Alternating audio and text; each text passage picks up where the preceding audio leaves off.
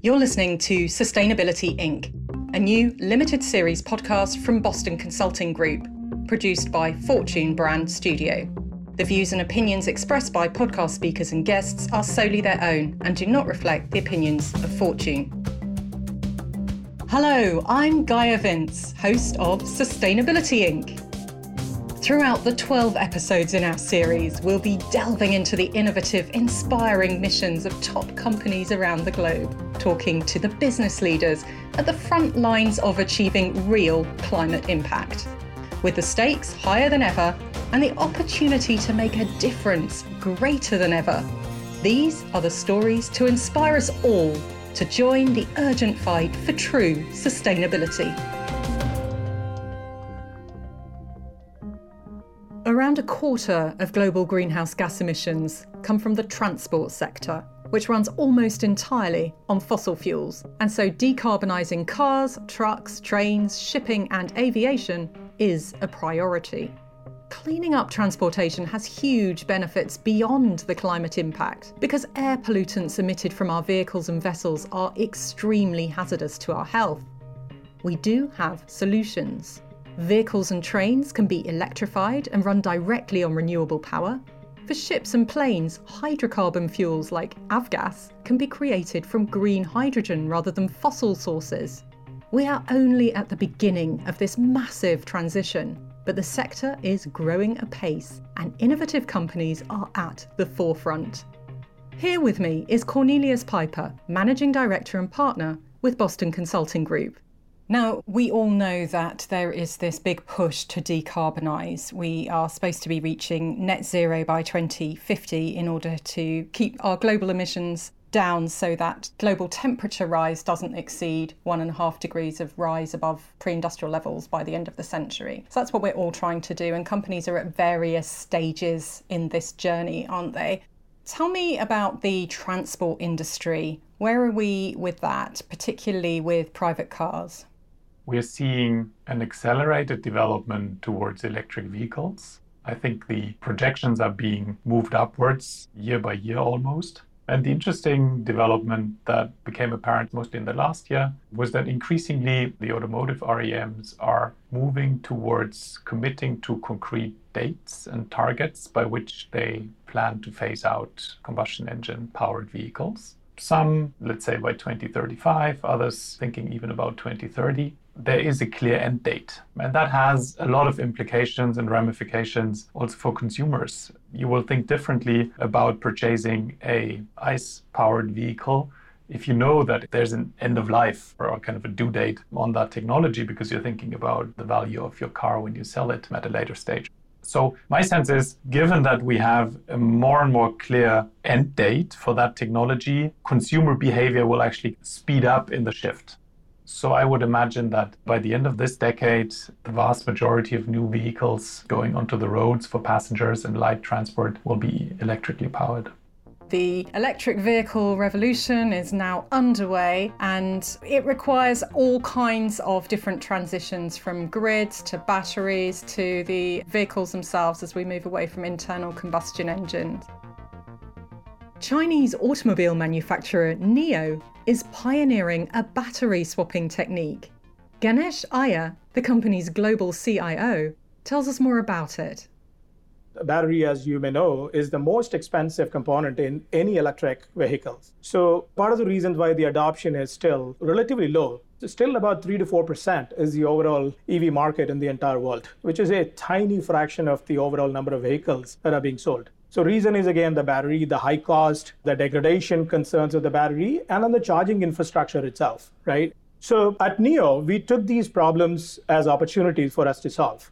The charging infrastructure is more common in countries like United States and Europe, where population density is relatively low. But high population density countries like China, India, and others, we need to provide power solutions. That's exactly what NIO is focused on doing, and we did it so far successfully. So how does it work? So you as a NIO user, you take your NIO vehicle, whether it's ES8, ES6, EC6, or any of the future products that we plan to deploy to the swapping station. And then the robot comes in, removes the old battery, and then puts a new battery in. It does a validation, make sure that everything is in place correctly, and then ready to go. So these battery swapping stations, where are they? What do they look like? It can be on the street. It is on the expressways. And which countries are you in at the moment? We are currently in China. We deployed over 142,000 vehicles. And recently we entered into Norway, specifically in Oslo. So Norway already has a very, very high uptake compared to the global average of electric vehicles. I think about 10% of cars are electric now in Norway. What do you think needs to happen for the switch to be made faster? So the cost itself is one of the reasons for the not so faster adoption that I would like to see it. And the second one is mainly the infrastructure of the charging. The customers are looking for a variety of options for them to take about that charging anxiety from their mind. So that means we have to give them a choice, like what we do at NIO. So chargeable, swappable, upgradable. We developed everything in a community app. We call it NIO app, which has a power map, which we built using the IoT technology. The power map connects the NIO users to the NIO-owned battery infrastructure, whether it's a swappable or the supercharging network, and also connects even the third-party charging infrastructure as well, and then the NIO service personnel as well.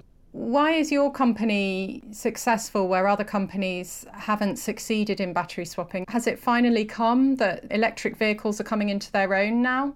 In my opinion, NIO succeeded because back in 2007, the EV was still a concept. We have successfully completed over 4 million battery swaps as of October 1st. That validates the innovation and then also the convenience and also the user satisfaction. People feel really comfortable in driving their NIO vehicles long distance. The improvement in battery technology and the reduction in battery prices has been really important in this transition. Cornelius, can you tell us a bit more about EV batteries and the other sustainable options? There's a range of options. There's biofuels, there's synthetic fuels leveraging hydrogen. My opinion is that when we talk about private vehicles, passenger vehicles, light commercial vehicles, we will see a strong convergence towards battery-powered propulsion because batteries have a lot of specific advantages versus other fuels in that particular application or in that particular category. When you think about heavy-duty or medium-duty transportation and trucks, when you think about aviation, for instance, when you think about shipping, it's a different discussion. And batteries have specific disadvantages in those modes of transport because the ratio of weight and energy density, so to say, is not made for flying around in planes, or they're just not big enough to power heavy-duty trucks over thousands of kilometers or miles. So I think we will see a certain bifurcation, if you will. Battery-powered vehicles is the technology of choice for the light-duty and passenger vehicles. And then for the kind of heavier applications and categories, we'll be seeing more about synthetic fuels and biofuels. As technology changes, it's worth noting that the designs for vehicles might change too. Here's Chris Anthony, co-founder and co-CEO of Aptera Motors. The Aptera is a uber aerodynamic, lightweight, three-wheeled, solar-powered transportation device. And when you see it the first time, it's going to look more like an airplane than a car. It's very sleek, pointy nose, outboard wheels on the front, kind of like an aircraft. You have your landing wheels kind of hanging out of the aircraft in the front, and then a kind of tail dragging wheel in the rear. All the wheels are fully covered, so you don't actually see anything spinning. So a lot of people, when they see the Aptera the first time, they think it's hovering, which is quite interesting for conversations. It does look incredibly futuristic, but what's even more exciting is the way it's charged. We have developed a solar-powered electric vehicle, and we started with a very, very efficient vehicle platform. And because it's so efficient with the amount of energy it uses per mile, you can now do fun things like add solar to the top of it and get really usable solar range. When we were first evaluating the concept of, hey, how useful is solar power, we first started with, okay, how much do people drive? And in the US, the average commuter drives about 31 miles a day. And in Europe, they drive about 26 miles a day. So we thought that if we could produce usable solar recharging on the vehicle that could get you more than 30 miles a day, it's a home run.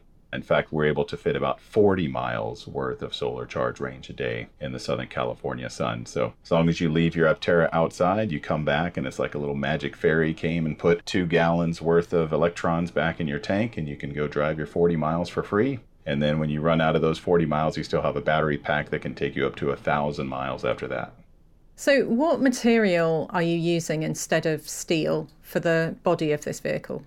Our body structures are very simplified, and we only use 4 pieces to make the main structural body of the Aptera. They're all human positionable, very lightweight. The whole main structure of the vehicle weighs less than 200 pounds, yet when we last tested it, it had the highest roof crush strength of any passenger car on the road. We use a composite technology called resin infusion, which is done under bag, assisted with vacuum. Basically, the resin's injected in one side and comes out the other, but it leaves basically no trapped air and gives you a very, very strong composite that's 7 times stronger than steel per weight. It feels very much that what you haven't done is the classic route of slightly adapting the model we already have to make it greener. It feels like you've gone right back to the beginning and rethought, what do you actually need to get from A to B in the most energy efficient, sustainable way? Yeah, we really started with a first principles perspective of what consumes the energy when you're in an average passenger vehicle. And the average sedan or SUV will use over 60% of their fuel just pushing air out of the way at highway speeds. So if you could bring that aerodynamic drag down to 0, you would instantly get 60% better fuel economy. It looks very different, but it's driven by the math and science of the equation. It's not driven by a focus group. We didn't start, with a market analysis to try to identify a niche that we wanted to enter. And okay, we want to be a crossover SUV, but we want to make it electric. Oh, maybe we could do solar power. No. We started with the premise of how do you get from point A to point B with the least amount of energy possible. And then we ended up with the Aptera. Although these newer technologies might sound radical, Aptera has specifically designed their vehicle to be more affordable. Cornelius, what does this mean for the consumer? How much are we going to have to pay for these new types of sustainable vehicles? It's not a huge rise in price for the consumer. There are, of course, a number of, let's say, economic hurdles further up the value chain. So for the steel producer, for instance, to invest into all this new equipment, that's a huge check to be written. And the question for the steel producer is, how can I generate green premiums from my customers for this higher value product of low carbon steel? Do I have any visibility on how big that green premium is going to be? And how certain can I be about that? Because I need to write the check now. And the revenue from this low carbon product is going to start coming in 5 years from now. Aptera is opening the door to lighter weight materials, lower costs and lower carbon emissions. Chris, what you've been doing also has applications beyond the United States, doesn't it? I mean, if you think about sunny countries that have poor charging facilities. One of the interesting things about Aptera, and something we really started with, was a focus on making the Aptera affordable. The main way that we do that is by making the vehicle so efficient. This vehicle gets 250 miles range in its base version with a battery pack that costs less than $5,000. If you looked at any other EV out there that has a 250 mile range, they're probably spending north of $20,000 on that battery pack. So let's talk about the business model here, because this is a commercial venture, obviously, and it's a huge risk to move into the automotive industry, which is quite an established industry, should we say, with something so radically different. What made you do it? We wanted to design a vehicle for efficiency. We knew that would pay dividends on the back end. We knew that we could get very talented industrial designers to make it look good and be something that has a lot of utility. But we did not know that people would like it. So we kind of had to cross our fingers and plow ahead and design this amazing solar-powered dream machine and then just put it out to the world. And we did that earlier this year, and already we have over 13,000 people that have ordered an Aptera and are waiting patiently for delivery. We think that the more people have an Aptera, the better, we're doing as a planet. We want to start with this 3-wheeled vehicle, which is kind of our halo brand, the most efficient vehicle on the road. And then we want to branch out to stuff that's a little more utilitarian, maybe things that deliver packages and just get more utility on the road, but still in a super aerodynamic, lightweight, and efficient powertrain packages. And how do you feel being part of this huge revolution that we're all undergoing towards a greener future? We're just happy to be at kind of the forefront of some of these technologies, and we hope that they catch on. And we're terribly supportive of other EV companies and their aspirations to do more with less material and get better energy densities in their battery packs and higher efficiencies for their vehicles in general. So we try to help a lot of small companies along and just foster a world where transportation is more efficient. Of course, the auto industry is not the only place where change is on the horizon. Fuel options in general are getting better. Turning it back to Cornelius, there are some significant questions to ask. For instance, there's a whole new industry for green hydrogen using solar power to electrically split water. Where are we with that? Green hydrogen technology, the approach driven, as you say, by electrolysis, is indeed an important and promising contributor to a low carbon economy. And there's some industries, a range of industries, where it will be really, really important to decarbonize. If you want to decarbonize steelmaking, you have to have hydrogen, and essentially it has to be green hydrogen if you want it to be carbon free. Obviously, for this, you need a lot of electricity, a lot of renewable electricity, that is. For instance, just roughly speaking, in order to generate the hydrogen needed to decarbonize a steel plant of the size that we know today, you need about 1 gigawatt of electrolyzer capacity, which is a lot, and which is obviously also a lot of renewable energy. So we need to make sure that the numbers play out and that we make sound plans on what is realistic to build and how can we speed up that buildup of renewable capacity, and how can we obviously also build up and scale up the electrolyzer technology needed to do that. There's also a cost element to it. Costs need to come down. Scaling up the technology will bring costs down, but we're not there yet. Obviously, the investments needed to make all these new installations and all these new plants, they're very high. But if you break it down to, let's say, individual vehicles or washing machines or other products using steel in the production process, the overall cost increase, let's say for a vehicle made with low carbon steel, even though that low carbon steel is a lot more expensive at this point than conventional steel, is a single-digit percentage impact.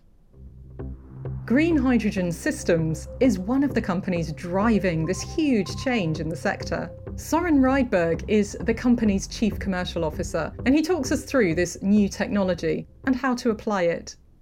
I think, first of all, we need to identify exactly what green hydrogen is, because hydrogen is produced a lot at the moment, and the primary way of making it is from fossil fuels, which is not green. But you're making it in a different way, aren't you? Yes, we are. We are making the hydrogen basically from water and using water in what you call an electrolyzer. So what you basically do is that you're taking renewable energy from solar, hydropower or wind, and you're using that renewable energy in an electrolyzer where you split it into hydrogen and oxygen. The oxygen goes out and the hydrogen is then used for fuel. And where are these installations in your company? Basically, we are the original equipment manufacturer, so we are producing the equipment and selling the equipment to the final asset owner, and those companies are investors into renewable infrastructure, basically. So the likes of large utilities or large renewable energy project developers. And those companies, they take ownership of the equipment and produce green hydrogen. Some transportation can't be electrified. Batteries are too heavy for commercial planes, for example. So we need to create clean sources of liquid fuels. What role can hydrogen play there?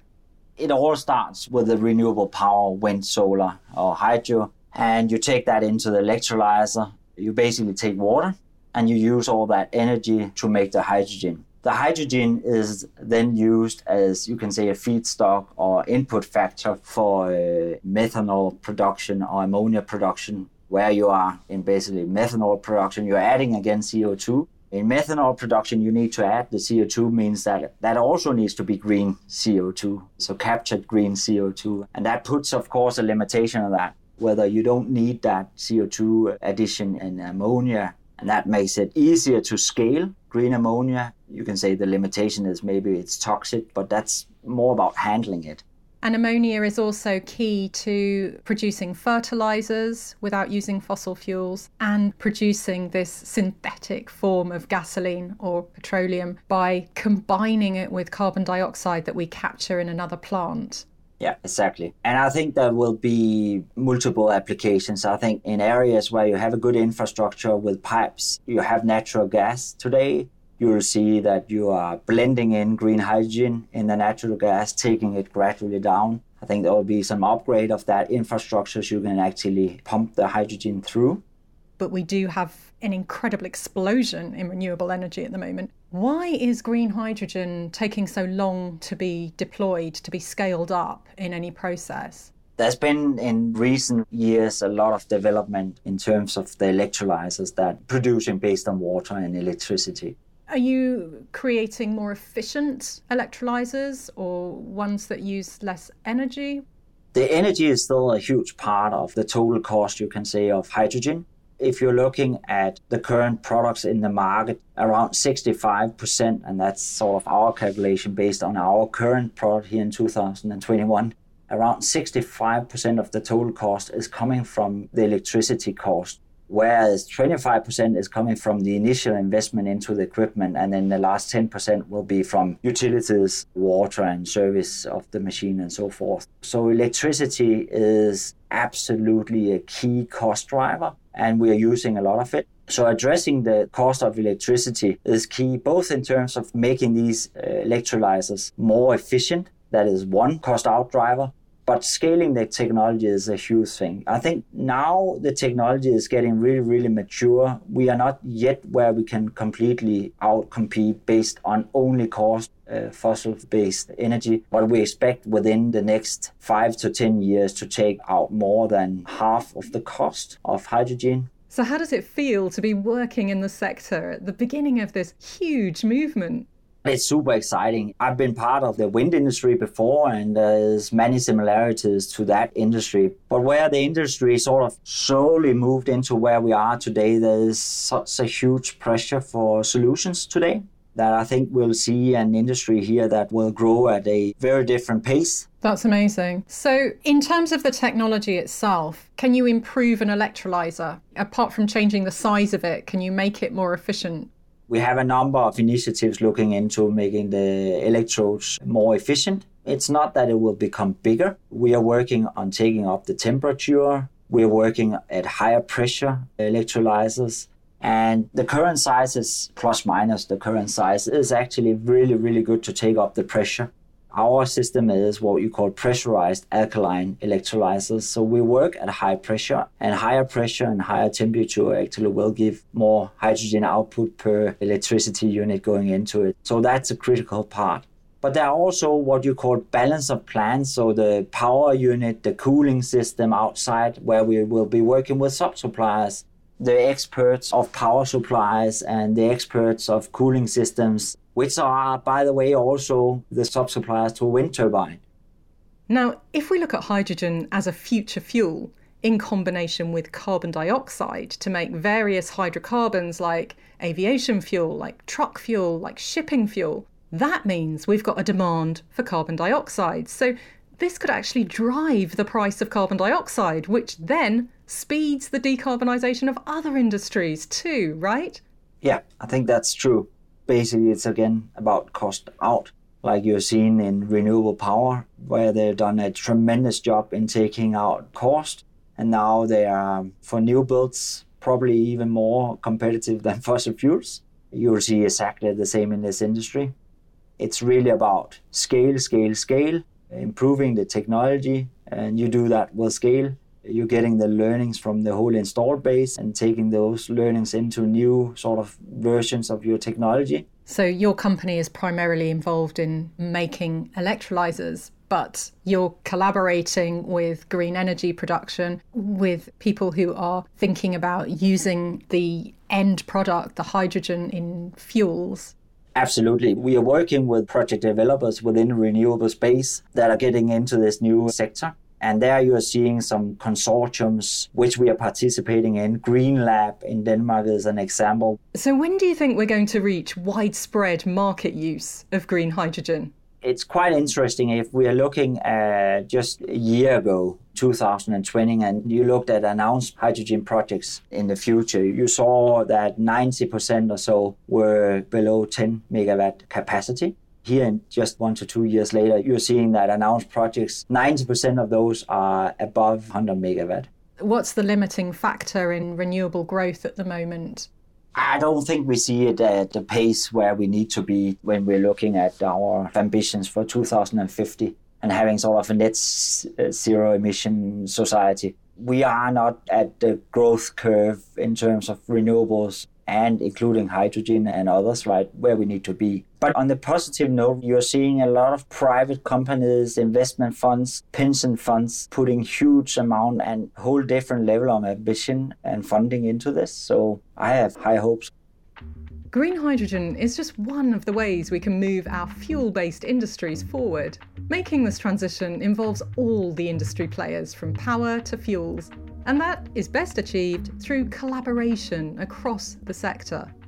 I'm struck, Cornelius, by how many of our sustainability problems that companies face are solved through collaboration. So agreements among, say, manufacturers that they will pay a certain price for steel, and that will help then get green steel produced.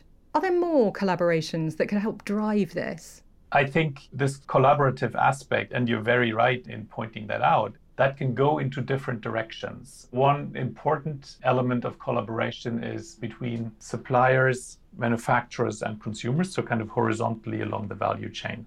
Now, there's obviously also a question, can the industry as such do something? And can they collaborate among automotive producers or among battery producers, which is more complicated in the sense that these companies also are competitors and are competing in the marketplace, which means that the real solve for advancing automotive or industry-wide solutions needs to go through a regulatory perspective.